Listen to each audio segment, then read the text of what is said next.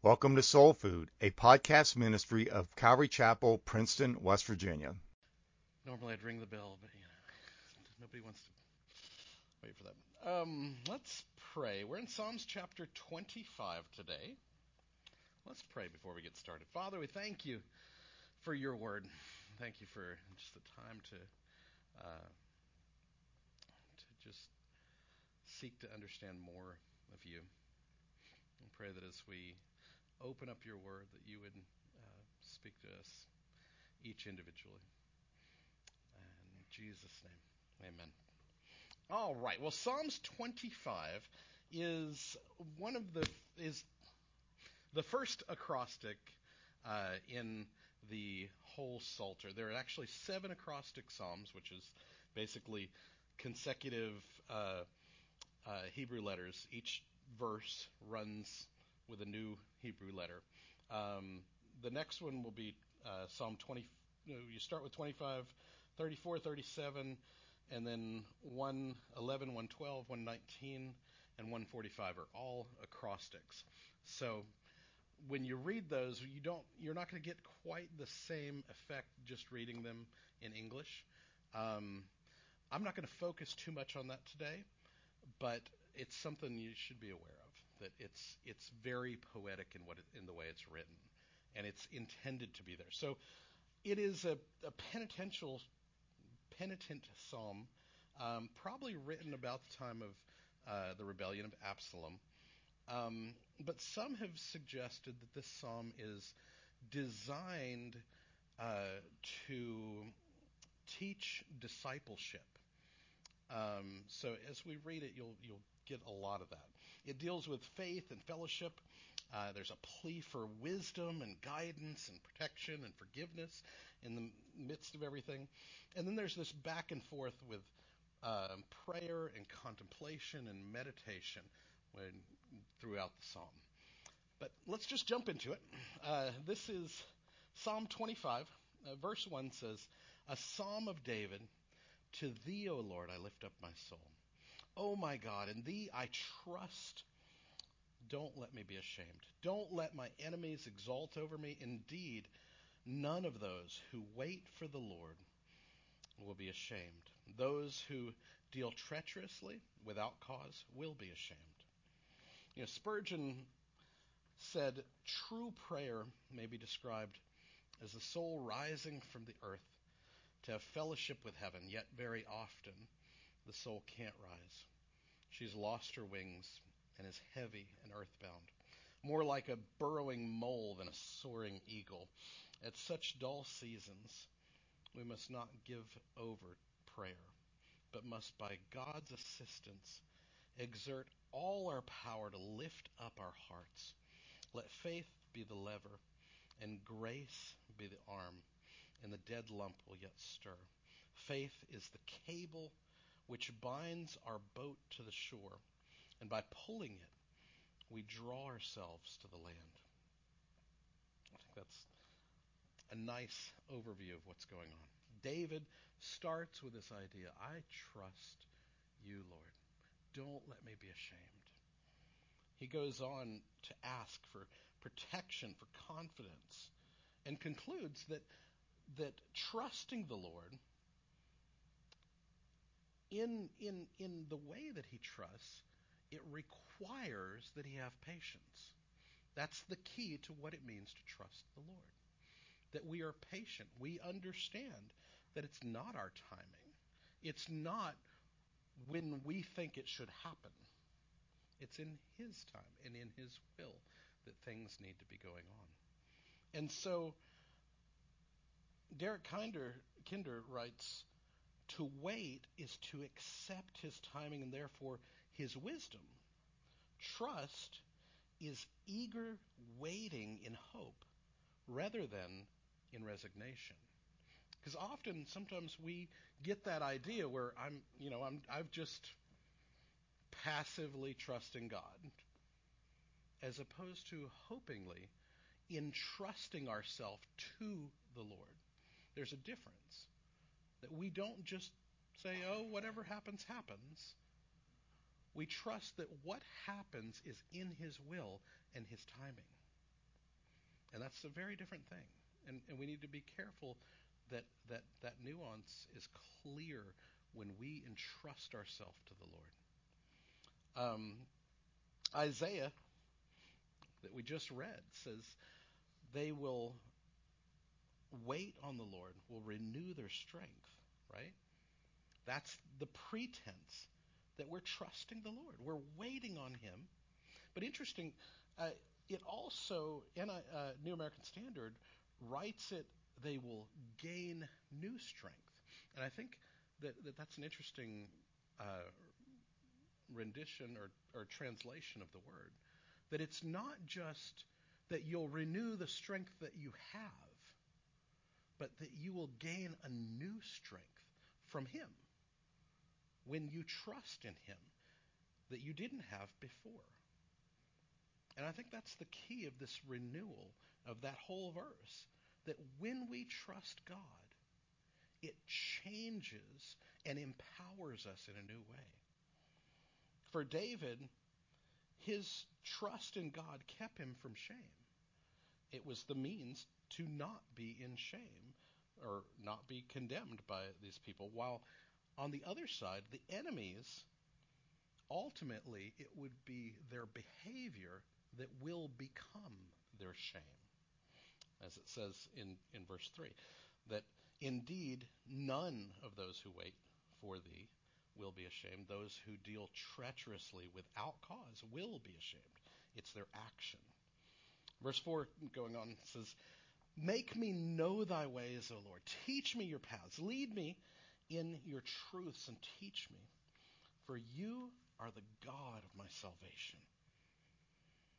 God of my salvation. For I trust thee and I wait all day long. Turning his attention from himself to God is part of the key. He understands that the means to faith is focusing on God's character, because that's who he is. God is revealing himself. The question becomes, are we willing learners of what he's teaching? And what that implies is that we have to recognize that we don't know everything. We have to trust him, that he's in control. That is what faith ultimately means, entrusting all of it to him. He prays, open my eyes to see. Help me learn. Show me where you're going. Teach me how to do as you're doing. And lead me, and I'll follow. That's what it means to be a disciple. To be shown how to do what you're doing. What is right? What is holy? We don't naturally know that. We know what feels good. And we need to be taught and shown and led. And we need to be those who are teaching and showing and leading as well in our own behavior. Christ told the church, go out and make disciples. That's your call. You are to be the imager of Christ, leading in right behavior, leading in right teaching, leading in just righteousness. That's the call. But we have to keep our eyes on Christ first, or we can't do that. And we won't do that unless we understand that we aren't perfect. You know, Hebrews says the mature, Hebrews 5:14, the mature who because of practice have their senses trained to discern good and evil. There is a behavior of practice, a continuing action where we are following Christ and his example to be, what James says, doers of the word, not just hearers. We can ask him to teach us, but unless we're led and follow and do, it's kind of pointless to learn. We talk about a lot of people have a lot of head knowledge, but they have no action. And that's unfortunate. I think, therefore I am becomes I believe, therefore I act. And that's the distinction between a Christian and someone who is just voicing Christ and saying, oh, I follow Jesus, I'm a Christian. They're actually following through with it. And I think we need to examine ourselves. Are we following through with what we say we believe? Because sometimes we don't. Trusting him in his timing and his will, we are longing for salvation. And for David, he was longing for Messiah. I wait all the day long for his salvation, his timing, his perfect will. But I trust you with it because I know that you're faithful. Verse 6 says, remember, O Lord, thy compassion, thy loving kindness, for they have been from old. Don't remember the sins of my youth or my transgressions according to the loving kindness, according to thy loving kindness. Remember me for thy goodness' sake, O Lord. Remember who you are, not who I was. And I think that's the beautiful thing of what Christ has done with gospel, with not just the gospel, but with salvation. He remembers who he is, not who we were. That's what forgiveness means. That's what grace is all about. It's letting go of that past. And for us, sometimes we still wallow in that past. He says, let go of that. Move on. Because I am doing this so you understand my loving kindness. That's what he wants to be revealed. He wants to be the object and illustration of what it means that God is loving kindness. I was listening to the Asbury revival that's happening and listening to that opening sermon. And one of the main teachings that began that, one of the main points that the man that was teaching made was we need, as the church, to understand what it means to be loved by God so that we can love like he loves. And I think that's very true. We forget that it is for his loving kindness that we receive mercy, that we receive grace. So he can reveal himself through the way he behaves towards us. So that question remains, is that your experience of him? Have you experienced the loving kindness of God in your life so that you can be that to the world? And if you haven't, I challenge you, ask for it. Verse 8 says, good and upright is the Lord. Therefore, he instructs sinners in the way. He leads the humble in justice, and he teaches the humble his way. Instruction involves a correction. Not just teaching, but sometimes it needs modeling and illustration. And we have that in Jesus. Romans 5:8 says God demonstrated his love towards us in that while we were yet sinners, Christ died for us. While we were still in the sin. How do you love people? After they're out of sin or while they're still in it? Because that's where God loves people. While they're in the sin. While they're hurting, while they're struggling. That's where he meets us at the cross. What did he say at the cross? Forgive them, they don't know what they're doing. That should be your heart. People don't know what they're doing. Our heart needs to be a forgiving heart. And that's what God's calling us to. Hearts that meet people where they are in their sin as they're struggling, not expecting them to be changed immediately, not expecting them to be different like we have become because Christ is changing us, but meeting them where they are.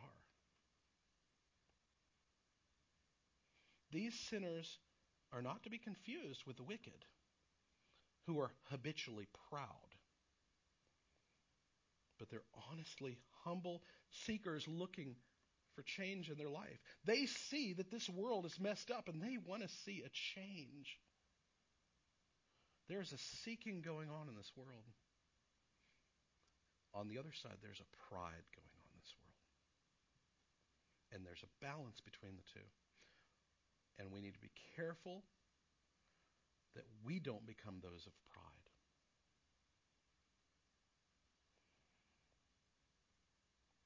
To be truly led, we have to be humble, trusting that he knows best. God's way may not seem loving. It says, God, good and upright is the Lord, therefore he instructs sinners. He leads the humble in justice. He teaches them. For sinners, God's way doesn't always seem this loving thing. Or even true. Because they're in rebellion. They don't believe, yet even in his anger and his wrath, he is acting in a way of love for those who love him. Because he is purifying the world. Even with us. When he corrects us, it doesn't seem pleasant. And we don't want to be corrected because we think we're right.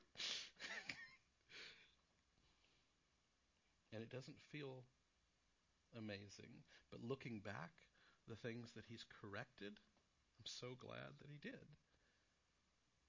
Because I needed it. Why does he do it? For thy name's sake, O Lord, verse 11, pardon my iniquity, for it is great. David never claims to be sinless. He recognizes this burden of just imperfection. And often people will respond, hey, I'm not perfect, but I'm a good person. I'm okay. I'm not bad. David was a really good guy. I mean, he had the opportunity to kill Saul, who was trying to kill him how many times? And yet was gracious in that. We don't have a lot of people trying to kill us today. But David recognized he was still a sinner. And his offense against God was great. And it was accumulative throughout his life. And we all need that grace that he was praying for. And we all should be asking for it. We come to this place and we say, oh, God's forgiving, God's gracious. And then we forget to ask, God, forgive me. We forget to confess, I messed up. and I need forgiveness. Not only from God, but from each other sometimes. We need to be people that act consistent with what we're praying. Forgive me. What did Jesus say? To the measure you forgive, you will be forgiven. Where does it start? It starts with your heart. How do you become that forgiving person? You first have to be forgiven. Verse 12 says, "Who is the man who fears the Lord? He will instruct him in the way he should choose. His soul shall abide in prosperity, and his descendants shall inherit the land." What does it mean for your soul to prosper? Ever thought about that? I mean, we talk about the prosperity gospel and prospering financially and prospering, in these physical ways. What does it mean for your soul to prosper? In this context, I really think what he's talking about and saying here is that your soul will be in constant and consistent growth and maturing into his image. That's the spiritual growth. That's the soul's growth into the image of the one and what you were created to be.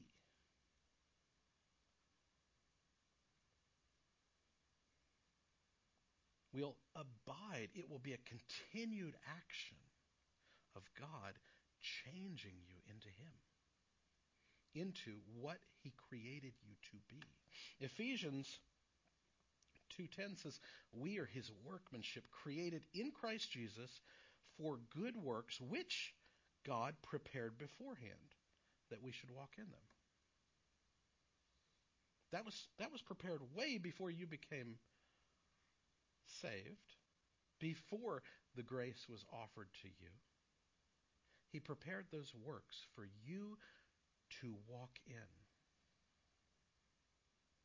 He had a plan to lead you for his name's sake and for the sake of others around you, to do good works.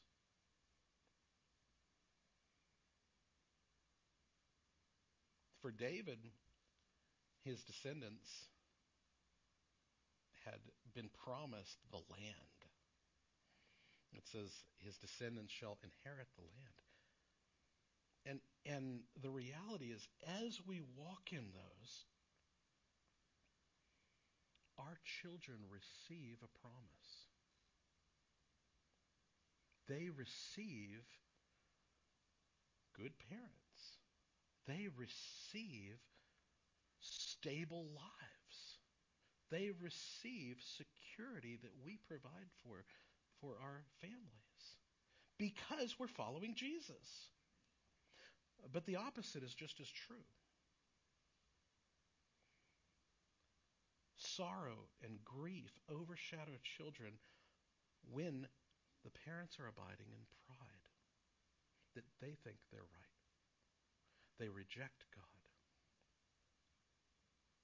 And so we need that guidance to guard against ourselves becoming destructive to our children, to our families, to the people in our lives, so we can abide in prosperity.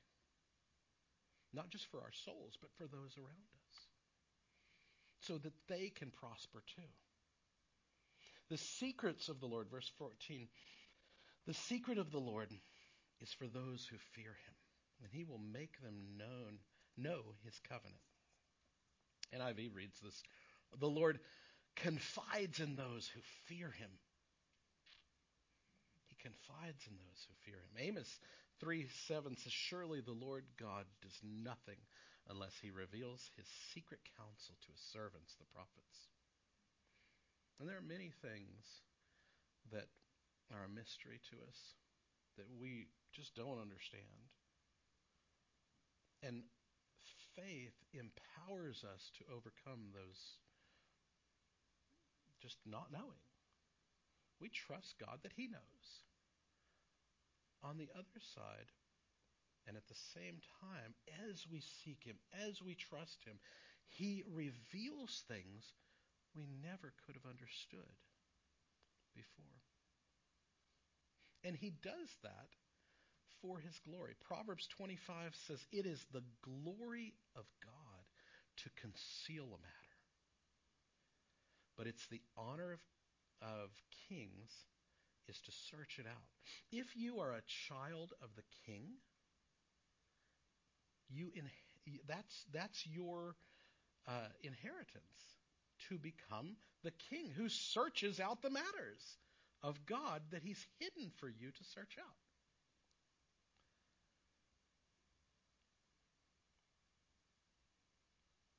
The Revised Standard reads, "The friendship of the Lord is for those who fear him."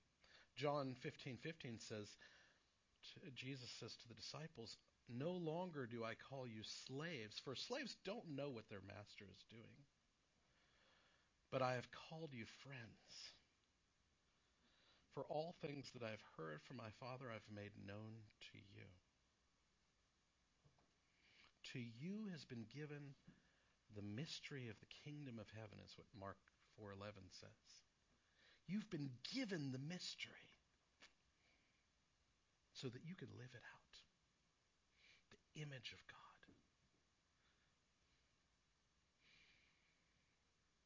Craig Broyles says, "The covenant is not a mere document to be read, but one with which Yahweh himself acts as a tutor.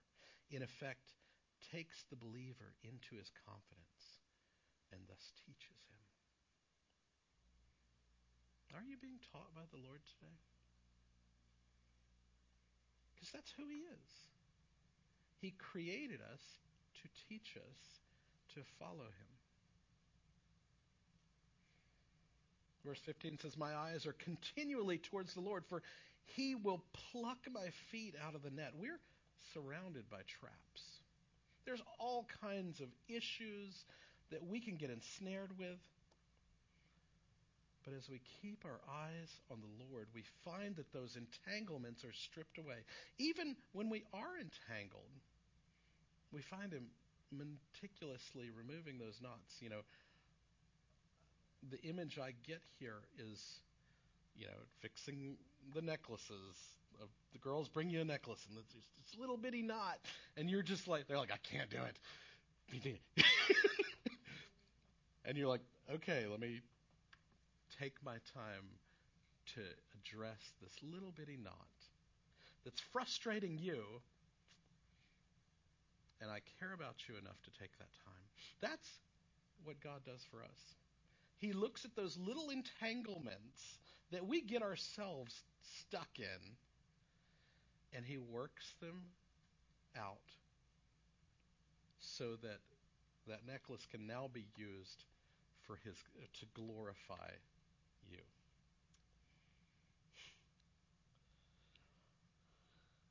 There's an aspect of that in which we participate in not getting ensnared to start with. Hebrews 12:1 and 2 says, "Let us lay aside every encumbrance and the sin which so easily entangles us. Let us run with endurance the race that's set before us, fixing our eyes on Jesus." What did 15 say? "My eyes are continually towards the Lord, and he'll pluck me out of the net." If I'm laying aside those things, I do that by fixing my eyes on him to start with. In both cases, the point is, where is your focus? When you're running, where's your focus? You run forward. If you keep your head down, you slow down. When you keep your focus on the goal, you can run with endurance. Verse 16 says, "Turn to me, be gracious to me, for I am lonely and afflicted. The troubles of my heart are enlarged. Bring me out of the distress." And often people get to that point where they're alone in their problems. Depression, anxiety are not uncommon. And for David, it wasn't either. David constantly dealt with this struggle. But the exception, the defining difference, is how he addressed it.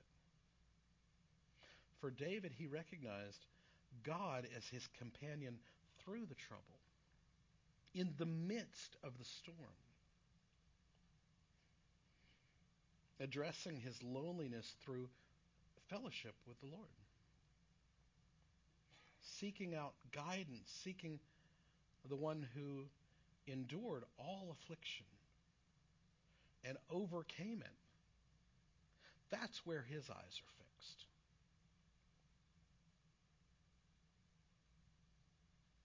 Verse 18 says, "Look upon my affliction and my trouble, and forgive all my sins." David recognizes that some of those afflictions that he's facing, some of the troubles that he's in, are a result of his own stupidity, his own sin.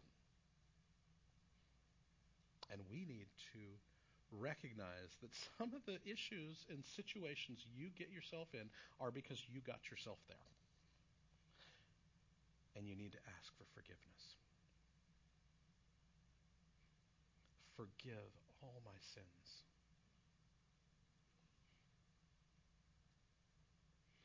Verse 19 says, "Look upon my enemies, for they are many. They hate me with violent hatred. Guard my soul and deliver me. Don't let me be ashamed, for I take refuge in them, in thee. Let integrity and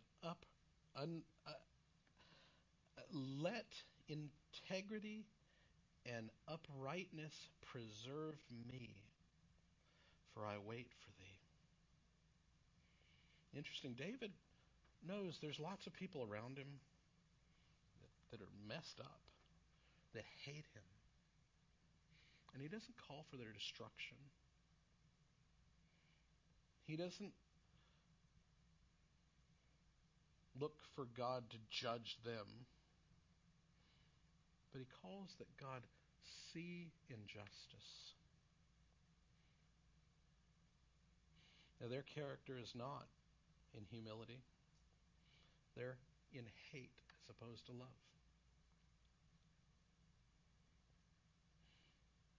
And we need to be guarded from people filled with hate. Because there's lots out there. And we need to be guarded from being filled with hate. Because it's easy to fall into. Proverbs 20:28 says, "Loyalty and truth preserve the king. He upholds his throne by righteousness." This is what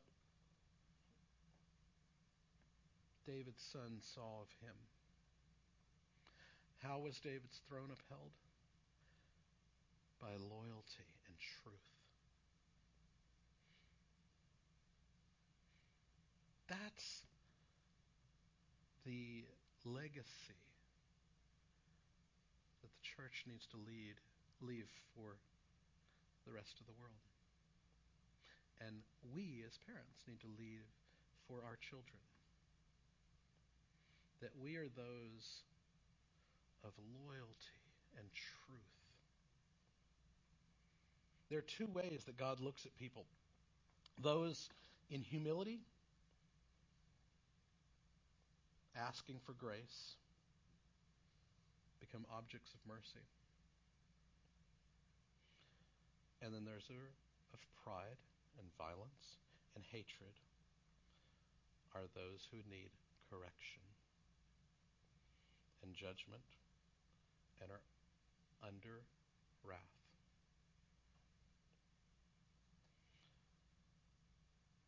Where are you? David goes on to say, "Redeem Israel, O God, out of all its troubles." the call. We need to have that heart for everybody around us. This country that we're in, this city that we're in, this town that we're in, that God redeem people out of all the trouble that they created and that they're in. Interesting, this verse leaves the acrostic. It's the only verse in the psalm that doesn't tie to that acrostic. And he goes on beyond what the letter of the law is, to the heart of the law. I want to be about others. Redeem others.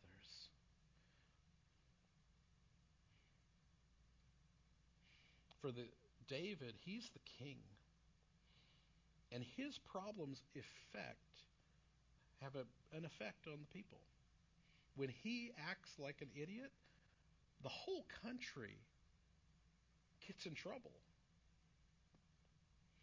On the other side, when the people are not following God, it causes problems for him.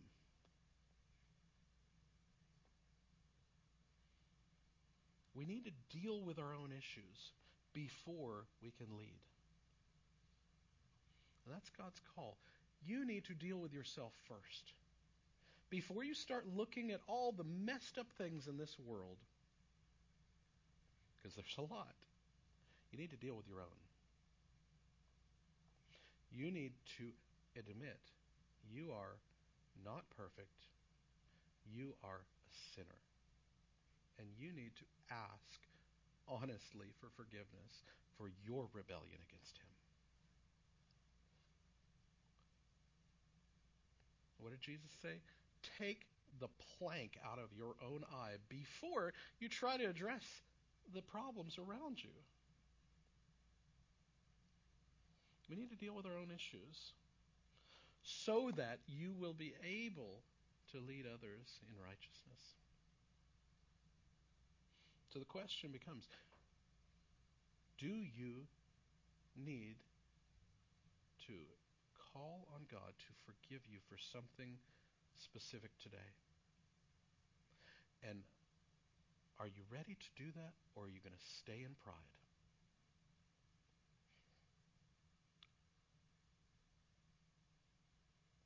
Father, we thank you that you are the God that loves us, that meets us in our need, and meets us at the cross, where we don't know what we're doing. And you claim forgiveness for us, despite who we are and what we're doing. Lord, give us that heart for the people around us, to meet them in their pain, in their sin, to love them despite what they've done to us or what they're doing to others, to forgive like you forgave.